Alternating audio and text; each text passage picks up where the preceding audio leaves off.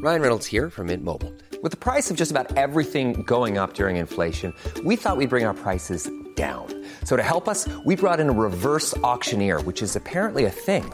Mint Mobile Unlimited Premium Wireless. How to get 30, 30, bit to get 30, bit to get 20, 20, 20, bit to get 20, 20, bit to get 15, 15, 15, 15, just $15 a month? Sold! Give it a try at mintmobile.com/switch.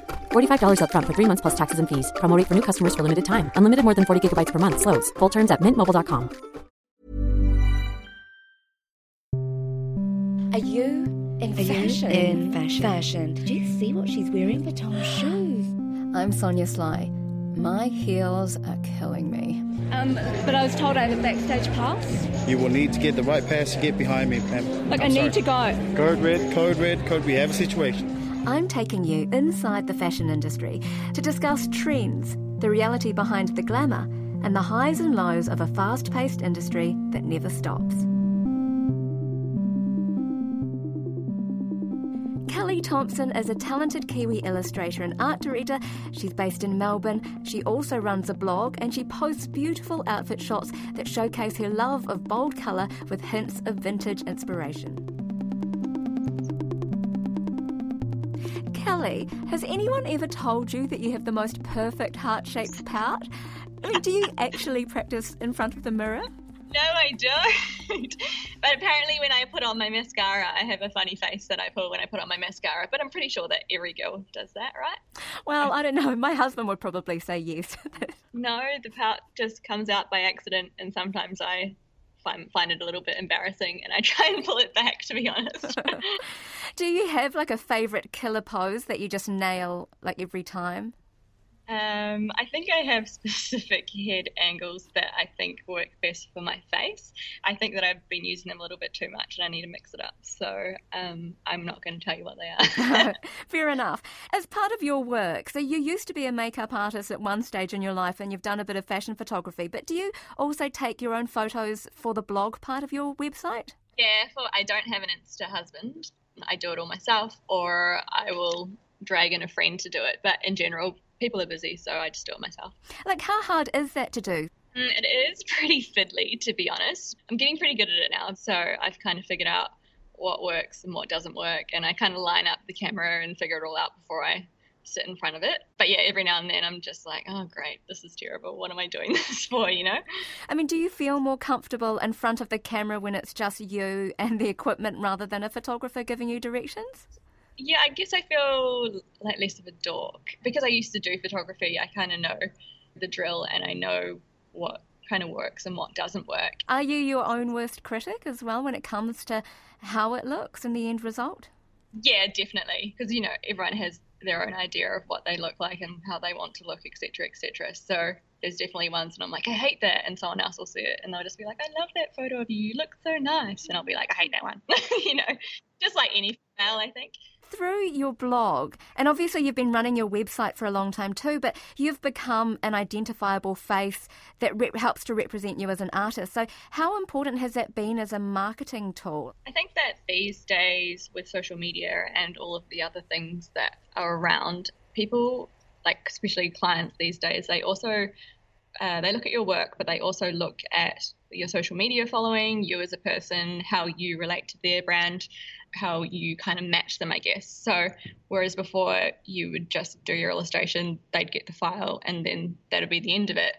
Now they're also thinking about, if we've got this artwork, can we use this artist to help market the project or whatever? Can we use their social media to help feed on our campaign? And there's quite a lot of different things that go kind of tie in. So being a person as well as an artist is quite a valuable package for a lot of clients. Do you ever feel a little bit of discomfort with that? Yeah. When I first started out, like that was when MySpace was cool and there was no Instagram and Facebook actually worked.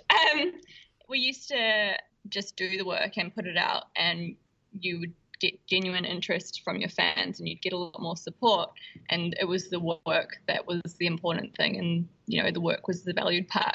Whereas now people who aren't necessarily particularly talented, I guess would be a nice way of saying it, with their craft, they might have 100,000 Instagram followers, be them real or be them fake, but they can often win out on a job purely because of their following and not necessarily based on the skill of their work. So it can be a little bit frustrating. I think that before the engagement was a lot more real, like people would follow you because they loved your work and they were really into what you were doing, and there were more genuine fans than there are today, I think. I mean, you have 21,000 followers on Instagram, so that's nothing to scoff at. But are you serious that you can be undercut by people whose work isn't as good as yours? Oh, definitely. I work with, because I also do quite a lot of creative consulting for like agencies and other brands, and I help them with their social media campaigns. Not me actually being in the campaigns, but I help them find, creative influencers to help them with their work. And a lot of the time we have really, really cool artists that the client really loves and they think their work is amazing, and they will lose out on the job because they don't have 10,000 Instagram followers. So it's kind of a shame because it means that sometimes the work gets left behind because there's this value placed on followers. So yeah, it definitely does affect things these days, unfortunately. How do you feel about the pressure to keep producing images, say, on your Instagram that people want to see? I mean, one recent image is, you're sitting with Dita Von Teese, which is kind of cool. I hardly put any of my personal life on my social media. I like to keep that to myself, and I kind of think that I don't really care if people think I'm cool in my social life, because I know that I do some really interesting stuff and have a pretty interesting life, and I don't feel the need to share that with everybody. But there's definitely, like at the moment running the agency, I don't have a lot of time to do drawing, and so my social media, it doesn't have a new illustration every day on it, and there is a little bit of, I guess, self-imposed pressure to still try and make something to put on social media so that the people are happy, which is such a silly way to think. But I know that a lot of illustrators and a lot of artists do kind of have this feeling that they need to be making work just to put work out there, which quite often is not good for the quality of work that's being made, unfortunately. This year I didn't see you at New Zealand Fashion Week, so I assume that you're really busy with Una. Is that how I pronounce it? Una is the studio, and Use New Art is the new artist agency that we launched. So we only launched the artist agency a month ago. New Zealand Fashion Week kind of was at the end of that month, and I also had to go to Bali for a wedding the following week. So I kind of had to sadly sacrifice Fashion Week because I needed to focus on building the agency up, and it was kind of a bad time to leave. How important is it to maintain those ties with the fashion industry? Because obviously with your fashion illustration, and it connects with beauty as well, how important is it to kind of keep your face and your foot in those doors at all times? Well, I guess behind the scenes, I'm friends with a lot of the designers and a lot of the people who are making things in New Zealand. So I'm genuinely just chatting to them on email occasionally, or like organising things for my blog and stuff anyway. So I'm always kind of touching base on a regular basis. But I guess the thing is, like, going back for Fashion Week, I love going back because I actually really want to see what people are doing, and I love the atmosphere, and I'm really interested in the clothes, and also being there to support the brands that I really love. And I guess the dumb thing these days is that, everyone kind of likes to latch on to the new cool blogger or the new cool Insta person or whatever. So sometimes if you're not there, people just forget about you, which is a shame. But I like to think that I've been around for long enough now and have made some nice connections with people that they hopefully won't forget me. Do you hate the whole Insta world thing, of having to kind of be cool all the time? It's a love-hate relationship, and I don't think of myself as particularly cool, I just kind of do what I do, and people either like it or they don't like it, and I don't really try to please people for the sake of it, like lots of people do. I like it because you can interact with your fans and you can talk about your points of view if you want to. You can have a lot more involvement with people that you might not otherwise be involved with. But I also hate the feeling of, Instagram in particular, everything has to be so crisp and white, and everything has to look a certain way, and you might spend 5 seconds taking a photo of a white t-shirt and get 1 million likes, whereas you'll spend 3 days making an illustration which you're really proud of and 100 people like it. I'm kind of torn, I like Snapchat much more because Snapchat's more real and more casual, and the lighting's crap and people talk and people have zits, and I like that it's more human, I guess. Now, the last time I spoke to you, you just landed a really high-profile campaign for Escada. What other opportunities did that open up for you? Doing things like that is really good because you just get international recognition, and that's, I guess, a big fight these days, you know, like with all the social media, everyone's got an Instagram page, everyone's an artist. But when you get to work on a huge project like that, that's with a big well-known brand and is on an international scale, then people really kind of respect your craft a lot more, which is good. So from that, I got lots of like little cosmetic-based projects, and I managed to pick up an agent in London since then. So it's just always good for exposure mainly, and obviously money, of course. And it's just really cool to see your work in airports around the world and on packaging and on everyone's social media and stuff, you know. And do you like actually love every contract that comes your way? I mean, what's the reality? Are some of those contracts just bread and butter, and are others, you know, big passion projects? We definitely don't love all of them. There's a lot of work that I do and we do in the studio that would never make it to social media and would never make it into the folio. Obviously, you've got to make a living, so some jobs you just do for the money. Some jobs you do because even if they have less budget, because they're easy, you know, you can just smash them out. But, you know, like now that I've been around for a while and I have a reputation, I do get a better quality of work coming my way, and I do get to be a little bit more selective about what I take on. And because I've got the agency now, that takes up a lot of my time, so I'm not doing much drawing at the moment. So if a job does come in for me, I'm only going to take it if it's worth it financially or something that's particularly interesting. Otherwise, I've got other stuff to do, you know. So what wouldn't make it to social media? What kind of projects? I'm curious. I did a job for a festival in Wellington. It was last year.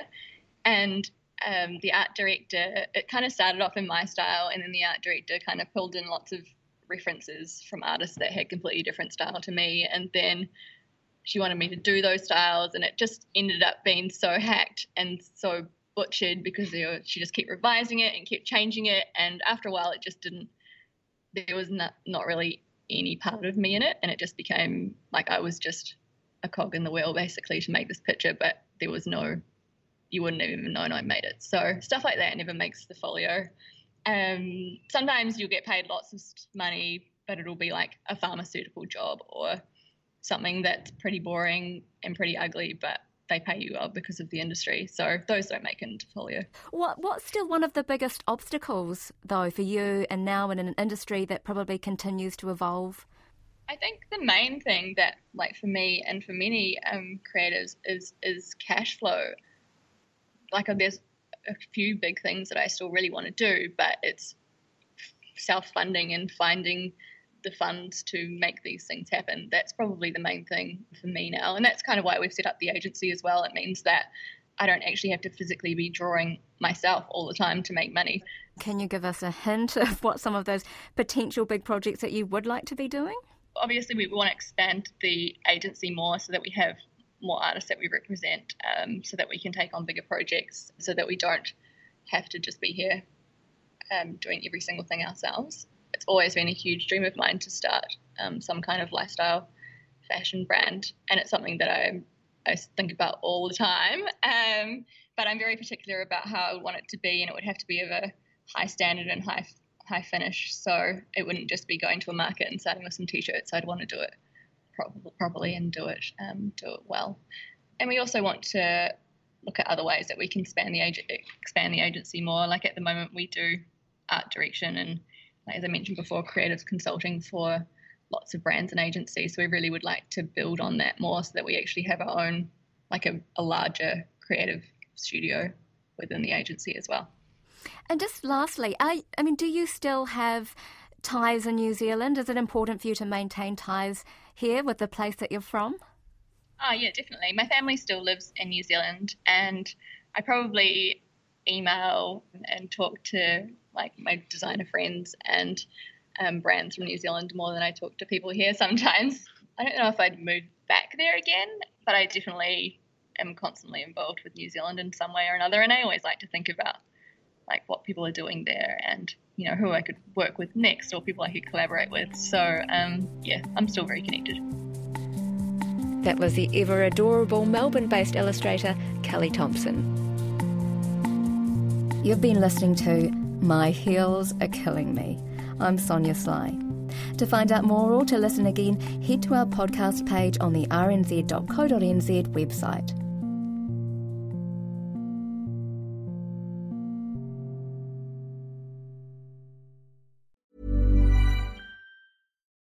Botox Cosmetic, out of botulinum toxin A, FDA approved for over 20 years. So, talk to your specialist to see if Botox Cosmetic is right for you. For full prescribing information, including boxed warning, visit BotoxCosmetic.com or call 877-351-0300. Remember to ask for Botox Cosmetic by name.